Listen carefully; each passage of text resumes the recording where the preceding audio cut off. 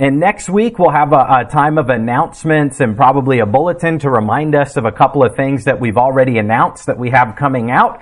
And then we'll have some new things to add as well that we're looking forward to this, second quarter of the year that's coming up as we continue to reach out to try to minister to those who are coming and ask the Lord that He would help us reach more that are not. So stay tuned for that, and I hope you'll be able to be here next week. But included in that is we'll announce a new sermon series going verse by verse through another book of the Bible. That's to begin in April. But in the meantime, we've kind of been going and taking a few weeks just to go wherever the Lord leads. And this morning we're going to look at the book of Job, and the title of the message is Yet Will I Trust Him. And I pray the Lord will help me to deliver this simple message this morning with the heart of the thought being that despite the trials we go through in life, we should not question God, but we can trust God because God has a purpose through all of it. Job chapter 13 and verse number 15. Job makes a proclamation here, which is where we pull the title of the message from, when after going through his unspeakable trials, he proclaims, "Though he slay me, yet will I trust in him. But I will maintain mine own ways before him. He also shall be my salvation, for an hypocrite shall not come before him. Hear diligently my speech and my declaration with your ears. Behold now, I have ordered my cause. I know that I shall be justified." Let's have a quick word of prayer. Heavenly Father, I pray you'd help me as I preach this morning. I pray that you'd speak to our hearts, that we could keep the thoughts simple, tied to your word, and that we could find some encouragement wherever we need it here this morning, some correction, some instruction, some rebuke, whatever we need from the Word of God. I pray that our hearts would receive it, and I pray that you'd help me now as we preach. We ask God in Jesus' name, amen. Well, if you've lived long at all, you will surely know that trials and suffering are a part of life. We live this morning in a world of sin, and thereby as a result, we live in a world that is marred by sin. And sin brings consequences. Right. When Adam and Eve both chose to disobey God, sin entered into the world by one man, and death by that sin passed upon all men. When God created the Garden of Eden, there was no pain, there was no murder, there was no disease, and there was no death, but sin has brought into the world all of those consequences, hence the need for Christ to die on the cross to be our Savior, to restore us to what He first intended, and hence the entire message of Christianity. So then sometimes perhaps part of what we suffer is just a result of living in a world where there is suffering. Well, why did my parent die when they reached a certain age? Maybe it was just that time. Maybe it was just the natural course. And suffering will happen as a natural part of life, but as Christians, surely we must look at trials and suffering differently than the world does. Surely we must look for more meaning and understand that the Bible tells us that often there are trials and sufferings that enter into our life that is not random or meaningless, but that God, who is providential over all, knows what is coming, when it is coming, and what the purpose is that He would like to see accomplished through our suffering. We'll begin here with a little bit of a lengthy paragraph here from Spurgeon, preaching from the book of James on the point of trials, where he points out that sometimes we are tried for our faith. In other words, we come into trials and suffering that comes because we are a Christian. God knows it's coming. He allows it, but He has an eternal purpose He wants to see accomplished through our suffering. He says, "First, let us think a little upon the essential point, which is assailed by temptation or trial. It is your faith which is tried. It is supposed that you have that faith. You are not the people of God. You are not truly brethren unless you are believers. Amen. It is this faith of yours, which is peculiarly obnoxious to Satan." Lord, if you will help me get the words out, they are not coming. Bear with me, if you will, please, this morning. "And to the world which lieth in the wicked one. If you had no faith, they would not be enemies of yours. But faith is the mark of the chosen of God, and therefore His foes become the foes of all the faithful, spitting their venom specially upon their faith. God Himself hath put enmity between the serpent and the woman, between the serpent's seed and the woman's seed, and that enmity must show itself. The serpent bites at the heel of the true seed. Hence, the mockings, persecutions, temptations, and trials are sure to beset the pathway of faith. The hand of faith is against all evil, and all evil is against faith. Faith is that blessed grace which is most pleasing to God, and hence it is most displeasing to the devil.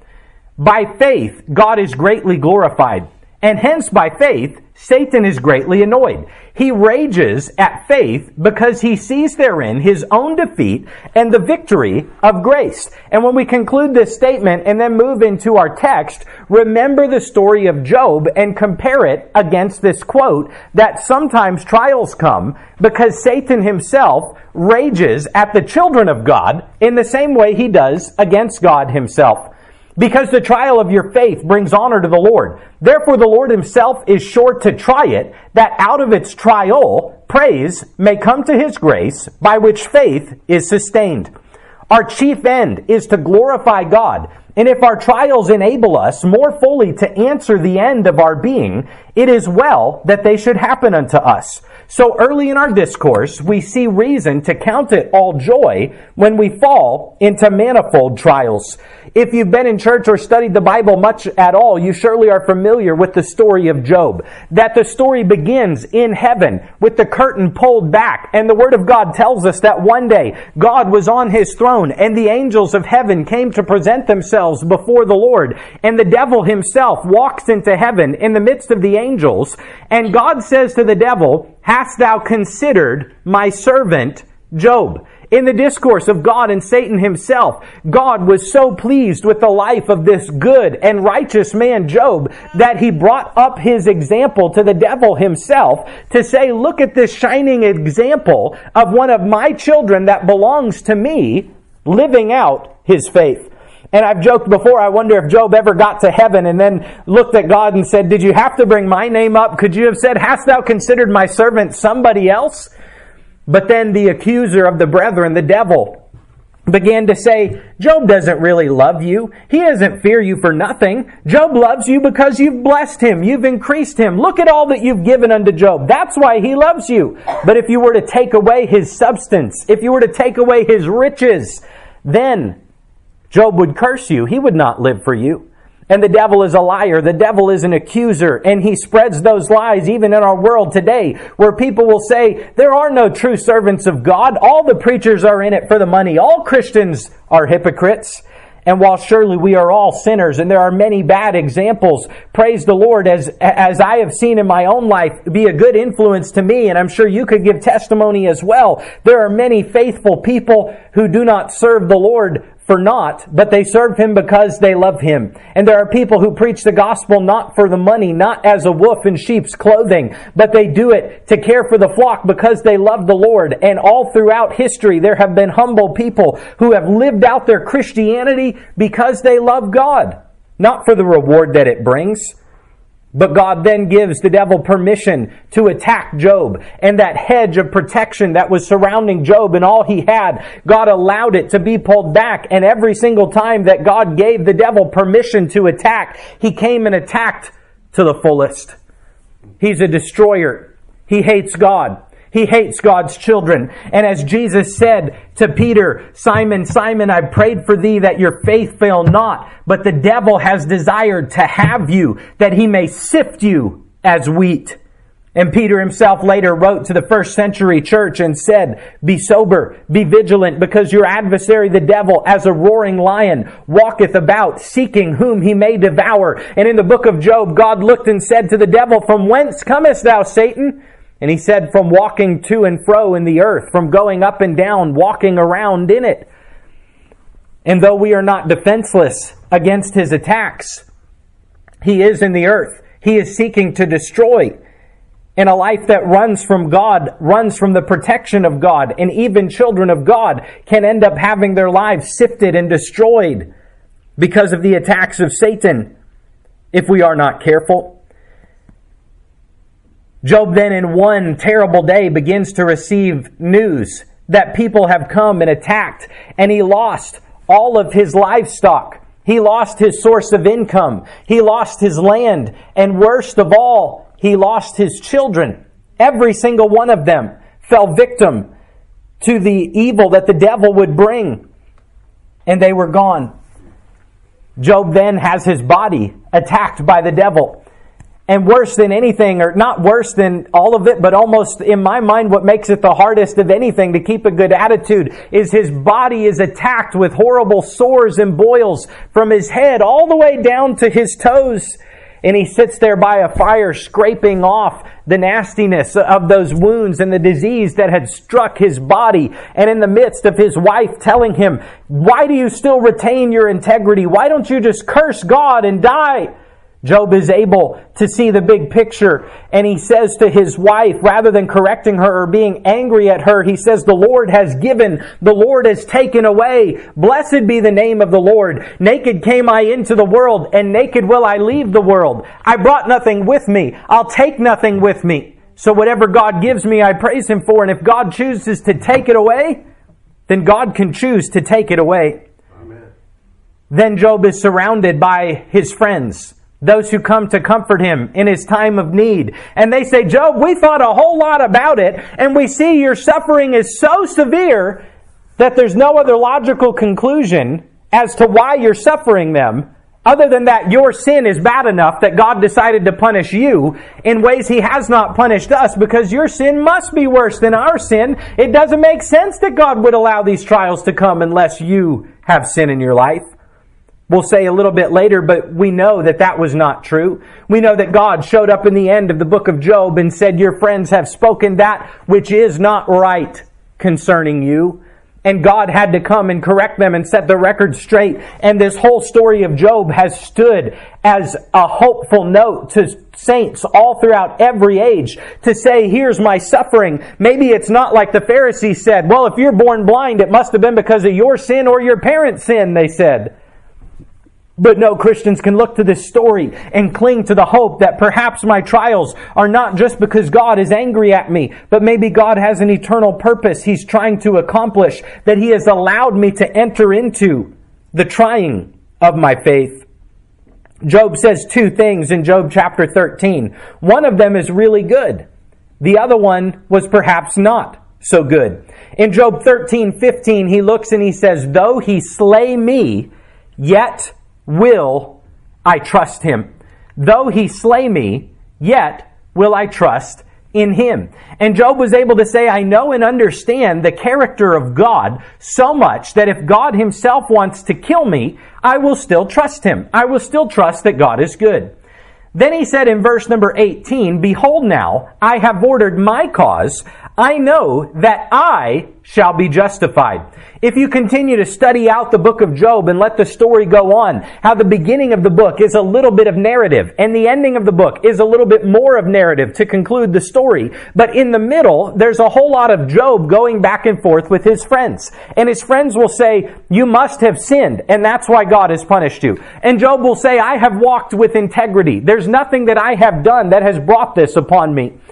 But one thing that becomes evident throughout the narrative is that perhaps Job was a little bit too focused on saying the phrase, "I shall be justified," instead of saying, "God will be justified." We'll play it out a little bit more and come to the story and see that God Himself agreed that Job was too focused on justifying himself. But always remember this, Christian, that as a child of God, whether you feel you are being persecuted, whether you feel you are innocent, whatever you believe, your reputation, your righteousness, yourself being justified is never the main goal. It is always pointing back to the righteousness of God, and that God is justified in His doings. That should be the focus. Now, Job had three friends who spoke things that God said were not true. And in the end of the book, He showed up and corrected them by name and asked Job to go and pray for his friends. And Job prayed for them and forgave them. But right around chapter 32 of the book of Job, we find another friend that Job had whose name was Elihu. And apparently Elihu had come with these three friends who were much older than he, and being a younger man, he decided to wait and to hold his tongue. There's a lot of wisdom in that. The Bible itself says that. Even a fool is counted wise when he holds his tongue. If you don't know what to say, then it's a good idea sometimes to just not say anything. But he gave deference to the older men and respected the older generation and said, I'm not going to say anything at all till I wait and hear what they say. But as he sat by and as he heard the ongoing arguments between Job's three older friends and between Job himself, it went round and round and round, something like them saying, you've sinned, you've got a problem in your life, that's why God is punishing you. And then Job saying, no, I don't. I will justify myself. I have walked in my own integrity. God has taken away justice from me. I wish that I could stand before God and plead my cause. And something happened in the heart of Elihu. He realized that Job was more focused on seeking to justify himself than he was proclaiming the message. Whatever God does or whatever God allows to happen, God is justified in that because God is always righteous and he always does right. In Job 32 and verse number 2, it tells us that the wrath of Elihu was kindled against Job. Why? Because he, speaking of Job, justified himself rather than God. And though some of the things Elihu says seems to be a little bit rough on Job, and perhaps he was a little bit too harsh, it's interesting to note that in the end of Job, God never corrects Elihu. God never corrects a word that he said. Rather, he names the other three friends and corrects them for their false message and accusations that they brought against Job. And God himself gives some corrections to Job that mirrors what Elihu had said. So most of the verses we're going to look at this morning is Elihu correcting Job. And the main reason he was correcting Job is what this verse says. He was angry at Job because Job sought to justify himself rather than God. Let's read a little bit here from this text. Elihu says to Job, if thou canst answer me, set thy words in order before me. Stand up. Behold, I am according to thy wish in God's stead. I also am formed out of the clay. Behold, my terror shall not make thee afraid, neither shall my hand be heavy upon thee. Surely thou hast spoken in mine hearing. I have heard the voice of thy words, saying, okay, this is what he's saying. I've heard you, Job, say these things. He's quoting what Job has said. I am clean, without transgression. I am innocent, neither is there iniquity in me. Behold, he findeth occasions against me. He counteth me for his enemy. He putteth my feet in the stocks. He marketh all my paths.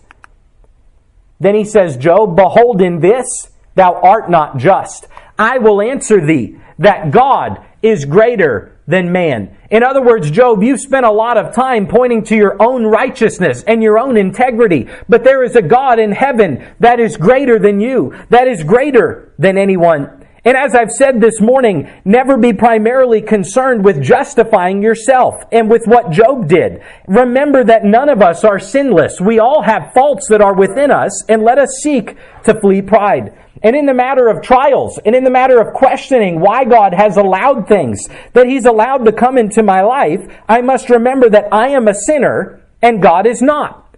And my primary concern should be worrying about God being defended and vindicated, not myself. James tells us, the wrath of man worketh not the righteousness of God. In other words, if you want to see the righteousness of God accomplished, it's not going to be through your flesh. It's not going to be through your anger and your wrath and telling people where they were wrong and why they were wrong and in defending yourself and in getting vengeance. No, the Bible says give place to God and allow God to handle that. I believe that far more often than not, we will be better off if we will simply trust God to take care of our critics, of those who criticize us, of those who have negative things to say about us. We may believe we're right. We may know why we're right. And we may have 100 things in our head to tell them why they're wrong and we are right. And there's a time and a place to defend yourself against false accusations. There's a time and a place to correct someone who is wrong. But I just happen to believe most of the time we're better off by letting God take care of it, being faithful and being concerned every day that the name of God is defended rather than that my name is being defended. In the gospel records, as Jesus was about to go to the cross in love and great sacrifice to pay for the sins of all mankind, we see the story of a woman named Mary who went and spent all of her savings, probably her life savings, on a very precious box of what the text calls an alabaster box of ointment. It was a perfume that came from another country, and she took it and she went and she anointed the feet of Jesus with this precious perfume. And Judas, who did not know the Lord, said, "Look at how much money she wasted on that extravagant, expensive gift. It would have been better off if we had sold it and given it to the poor." But Judas didn't care about the poor. He was robbing the money bag. That's why he brought it up. But the text indicates that the other disciples heard what Judas was saying and agreed with it because it sounded really spiritual. And there can be things that people say that sound really spiritual, but that God does not agree with. And they criticized her. They looked down on her. But what we find from the text is not that she spoke up and said, "This is anointing Christ. This was done from a heart of love. You have no right to criticize me." Rather, the text indicates she was silent. She didn't have a word to say. But the voice of Christ turned to those who were criticizing her acts of love, her life, what she was doing for Christ. And he said, "Let her alone. This was done to anoint me for my burial. I am heading to my death. You will always have the poor among you to care for. But she did this out of a heart of extravagant love for me, to anoint me for my death, my burial, my resurrection, and salvation that I will purchase for all of mankind." Throughout the pages of those chapters in the middle of the book of Job, you'll find him articulating, "I haven't sinned enough to deserve this. You're wrong. Your arguments are wrong." And what he was saying was actually right, because God himself showed up and corrected those friends.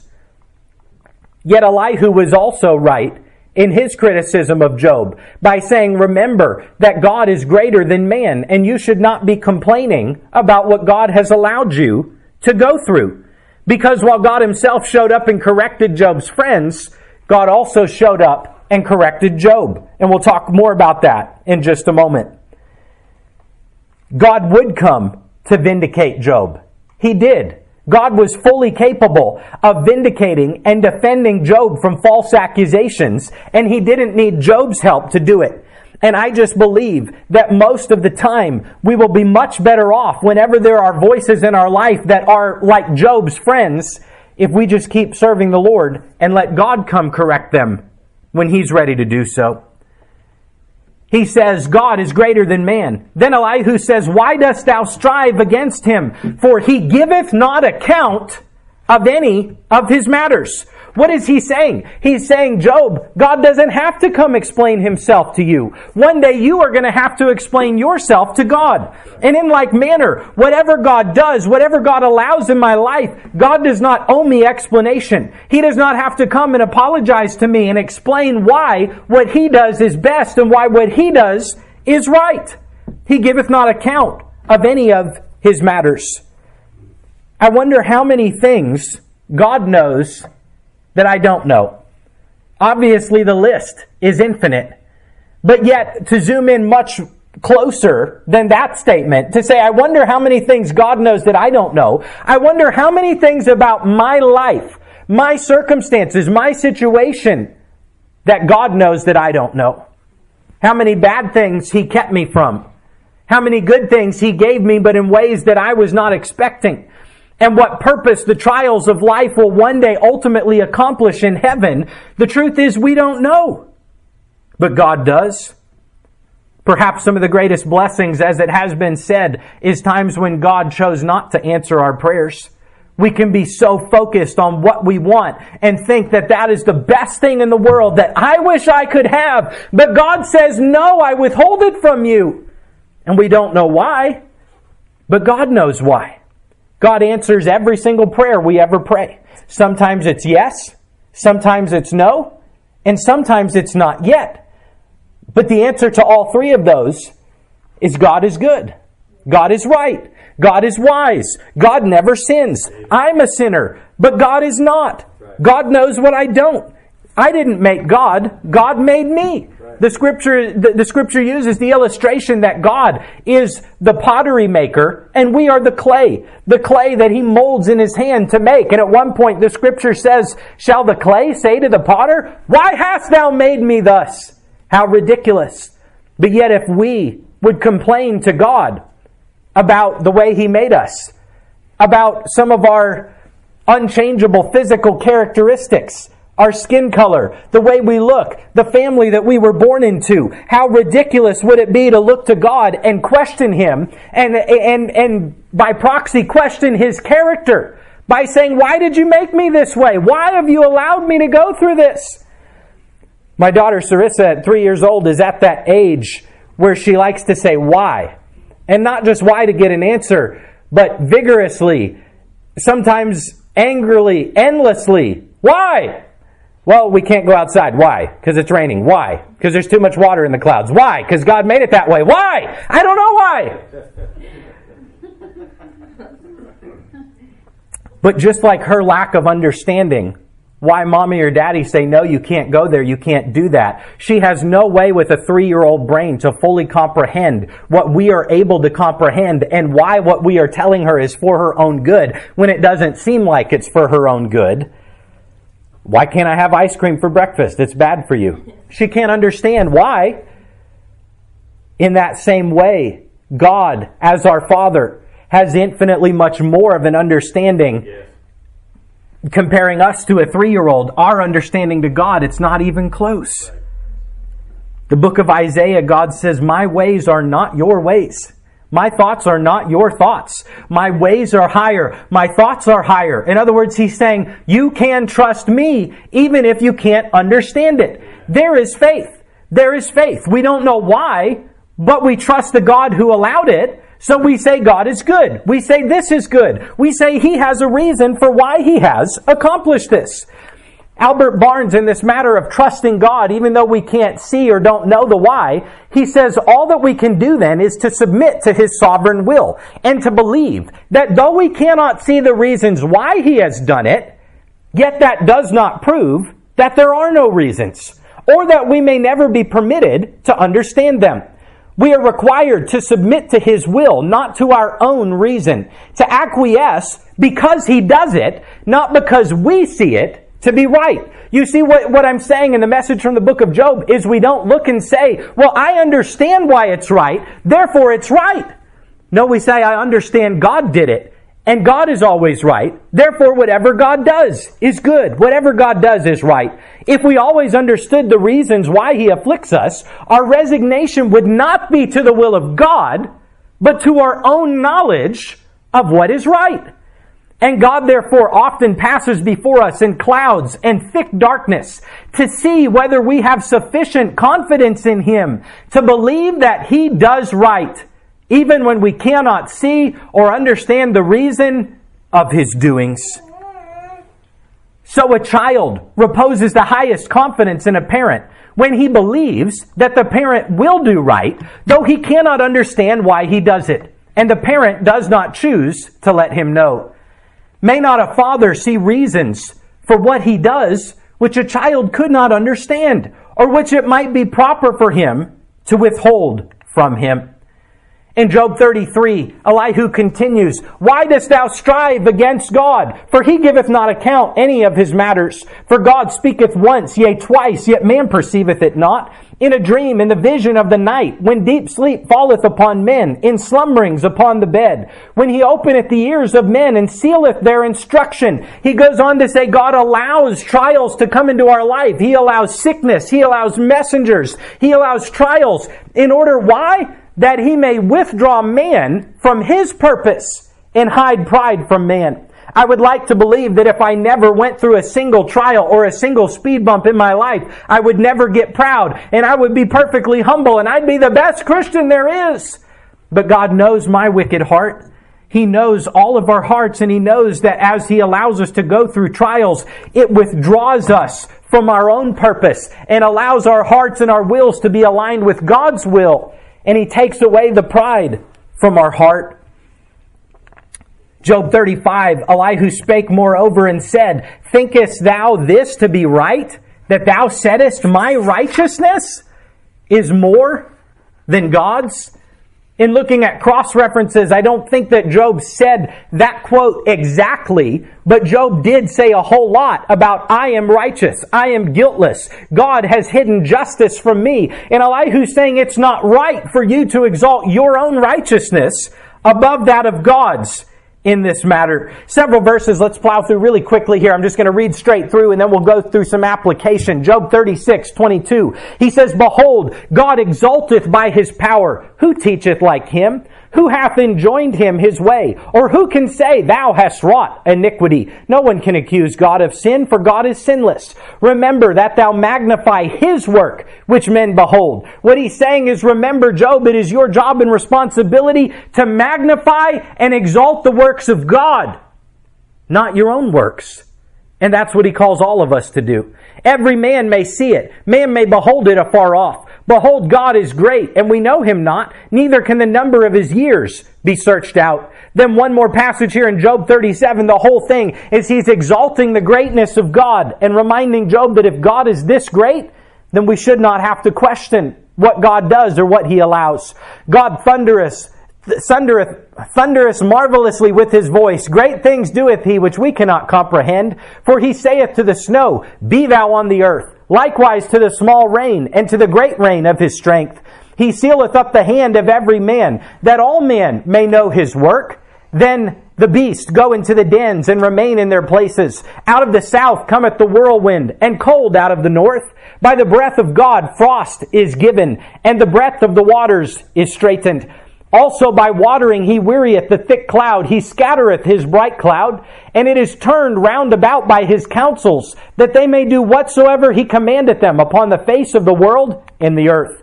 Then continuing in verse 13, For he causeth it to come, whether for correction, or for his land, or for mercy. Hearken unto this, O Job, stand still and consider the wondrous works of God. Amen.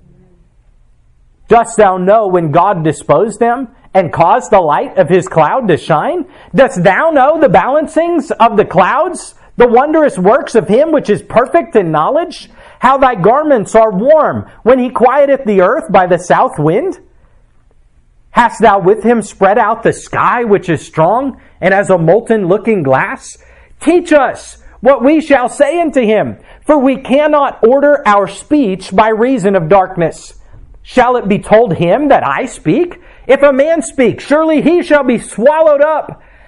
And now men see not the bright light which is in the clouds, but the wind passeth and cleanseth them. Fair weather cometh out of the north. With God is terrible majesty. Touching the Almighty, we cannot find him out. He is excellent in power and in judgment and in plenty of justice. He will not afflict. Men therefore do fear him. He respecteth not any that are wise of heart. In other words, Job, stop for a minute and consider the power, majesty, and might of God Almighty, and then remember that God has every right to do as he wills. In the gospel, we find the parable of the vineyard owner.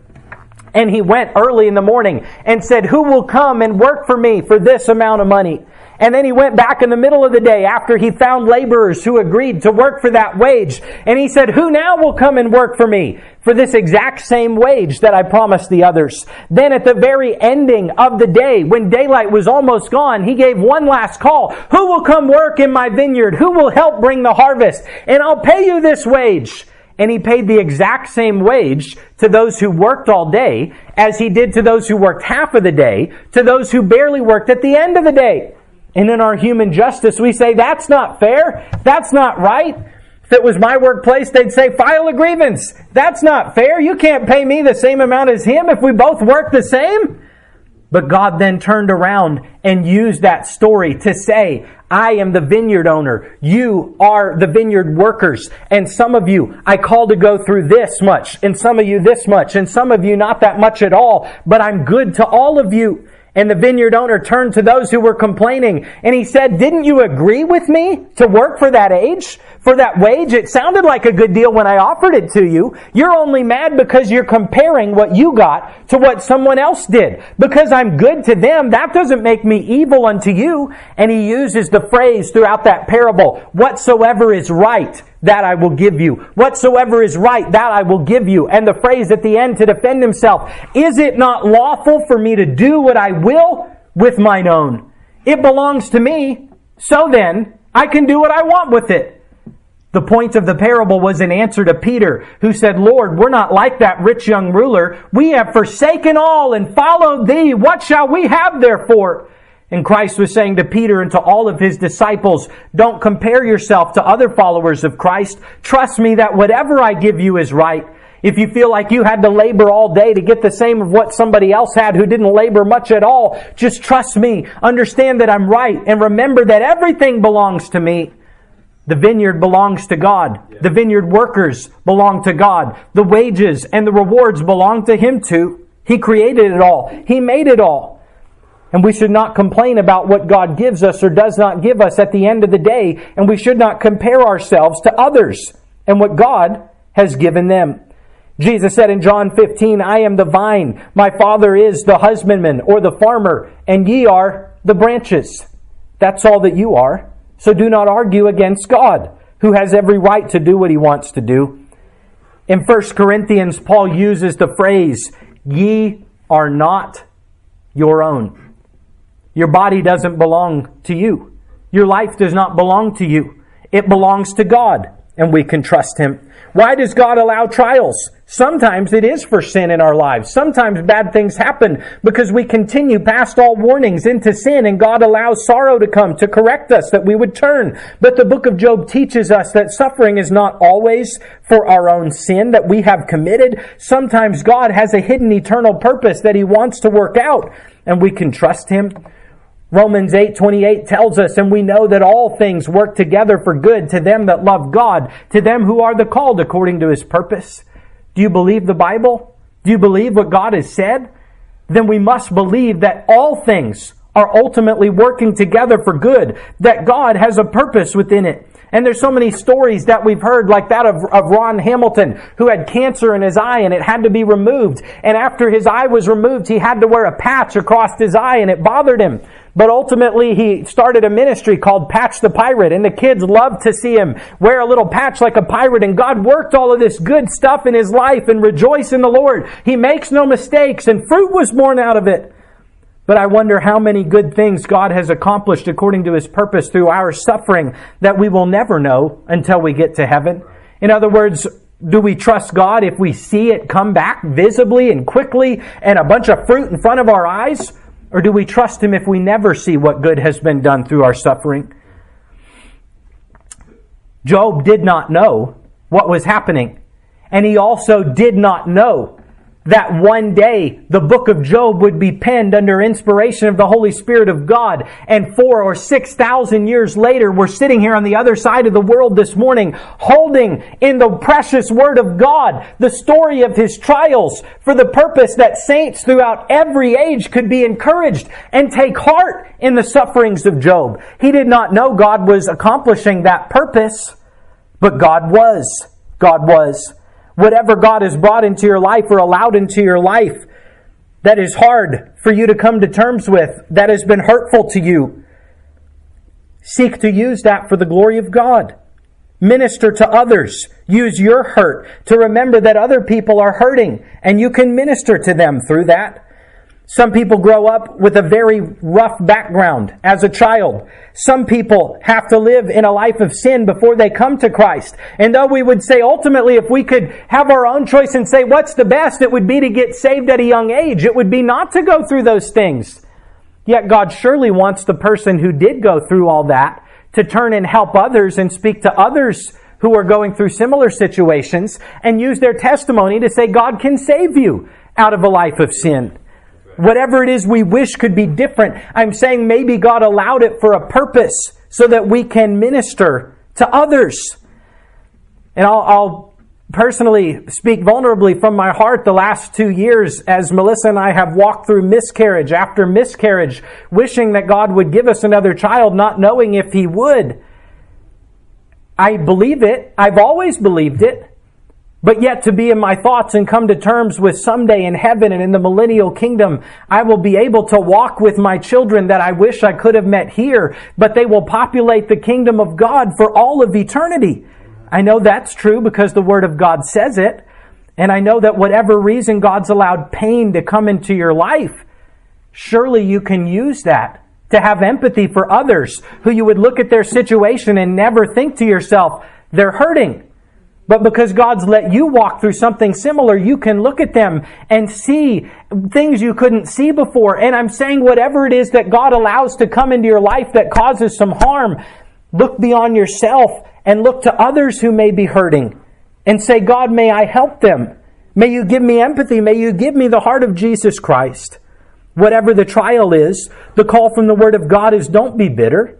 Trust God. Have faith in that. Trials strengthen us. Just like a muscle that's flabby and weak can be strengthened when it lifts the weight and it tears a little bit and the damage is done. And then it grows stronger than it was before. So too God wants to use the trying of our faith to make us stronger in our life.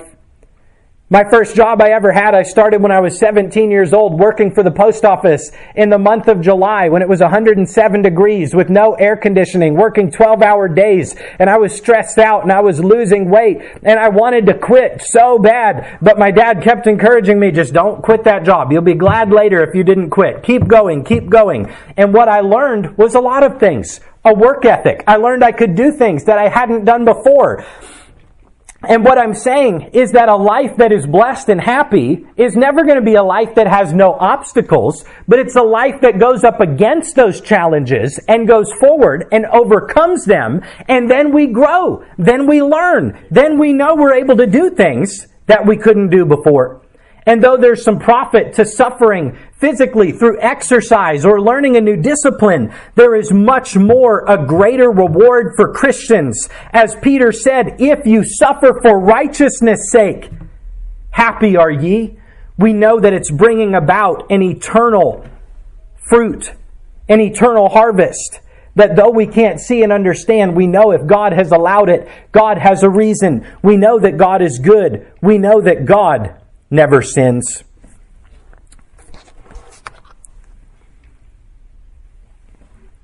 So then the ultimate goal is to trust God.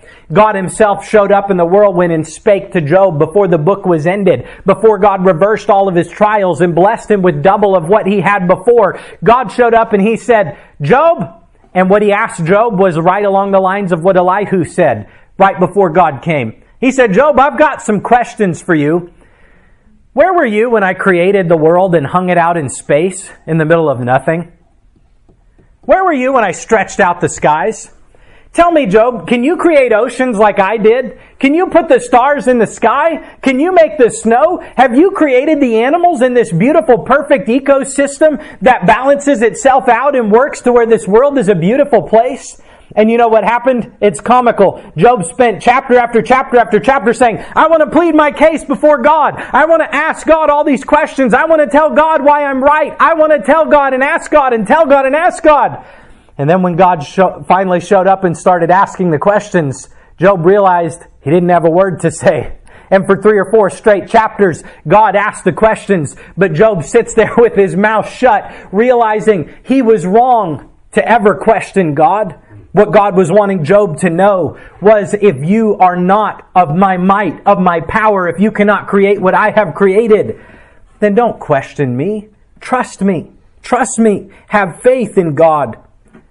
Romans 8:32 tells us we never have to question the character of God. It tells us that if God did not spare Jesus Christ, but freely gave Him to die a humiliating death in order that we might be saved, how shall He not with Him also freely give us all things? In other words, if you can look at the cross and say the heart of God was so good, He did not withhold Jesus Christ from being humiliated and beaten to death for my sins, then why would I ever look to heaven and say, God, I really don't know if you can provide for my bills that I need paid. I really don't know if you're actually good because this happened to me and I don't know why. No, Romans tells us, look at the cross and never question one time the heart and character of God. Proverbs 3:5, trust in the Lord with all thine heart and lean not into thine own understanding. And I know it goes right with verse 6 where it talks about acknowledging Him in all of His ways and everything we do. And He'll direct our paths. But look what it says, lean not to your own understanding. If our own understanding and our comprehension of life and its circumstances is necessary in order for us to praise God, then our own understanding has become our idol and we make ourselves God and not God Himself. So this morning I could ask the question, there would be an answer, I suppose, from every person, and it would be different. And we may have no idea what yours would be. But the question I'd like to ask you is, what about your life do you wish was different? It may be one main thing, it may be many things. But then the question, do you trust God? Do you trust that God sees your need? He knows your need. He knows whether He'll give it to you or not. And that we can trust His character. Let your trials bring you closer to God and listen for His voice. Job said at one point, and by the way, don't think I'm being harsh on Job this morning, because if I went through what he did and God recorded all of my thoughts and words, I'm sure I would have come up well short. How could we question a man who went through such unspeakable tragedy? Yet God did not harshly punish him for his attitude, but He did correct his thinking somewhat, and it's in the Word of God, and it's there for us to learn. I don't remember what I was saying when I started that. That's what Job said at one point. He said, I go forward and I cannot perceive God. I go backwards. He is not there. To the left, to the right. He is silent unto me. I can't perceive God. I can't even hear His voice. God, where are you in all that I'm doing? Yet Job, through his faith, said, though I cannot see or hear God, Job proclaimed, He knoweth the way that I take. In other words, if I can't see God, I know He still sees me. And when I am tried, I shall come forth as gold. Peter uses the same thing. The gold that is purged through the fire and the dross is burned off of it. How much more precious is the trying of your faith, that if we will allow God to put us through the fire and trust that the fire is burning off the things He doesn't want to be there, that will come forth like gold on the other side if we just keep trusting Him and having faith and praising Him. I move to close here. It's certainly true that trials can shake us up. And in 2020, with the global pandemic, sometimes we wanted to be angry and sometimes we wanted to make fun of people who were afraid. But yet there's a lot to be afraid of, especially when you don't know God. Amen. And to turn on the news and see the streets empty, and to see riots, and to see whatever Afghanistan and all of these horrible things that played out right in front of our screen. It was easy for us to be shaken. It was easy for us to be angry. But Christian, remind yourself, all of these things we know are to come. And what is it that gives us hope?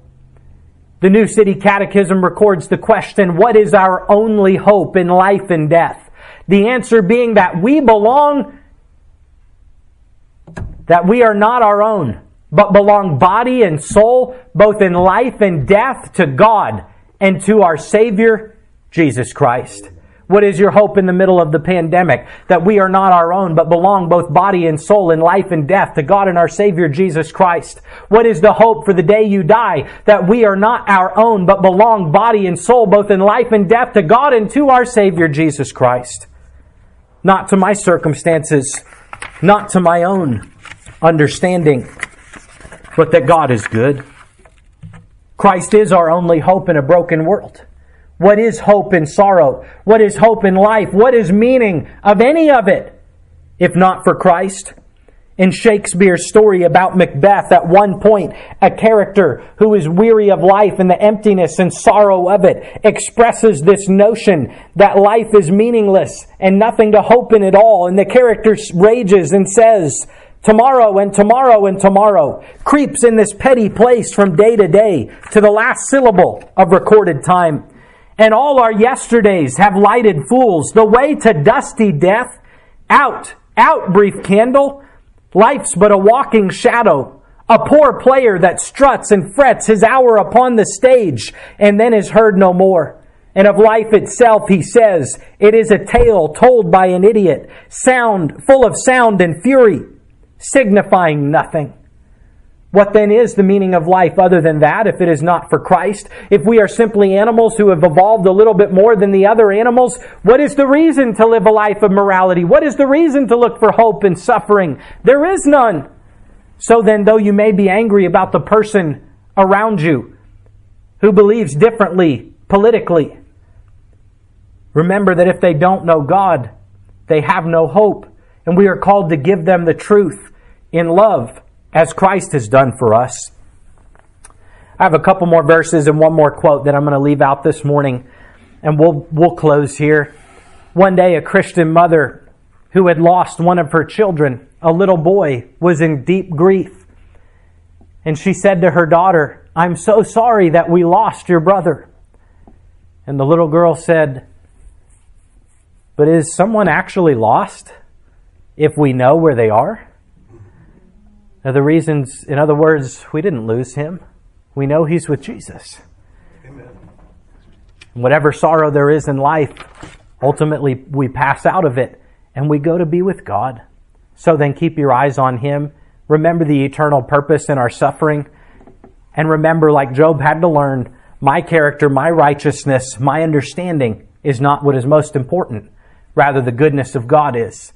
And through my trials, may I try to point people to him. Let's bow our head for a moment of prayer. If Melissa would come and play for just a moment, we'll just have a brief time of prayer while the music plays, and then we'll be dismissed. Whatever God's spoken to your heart about today, whatever he's brought to your mind, pray for it. Let's pray for each other. Let's pray for those who aren't here today. Let's pray for God's work to be done.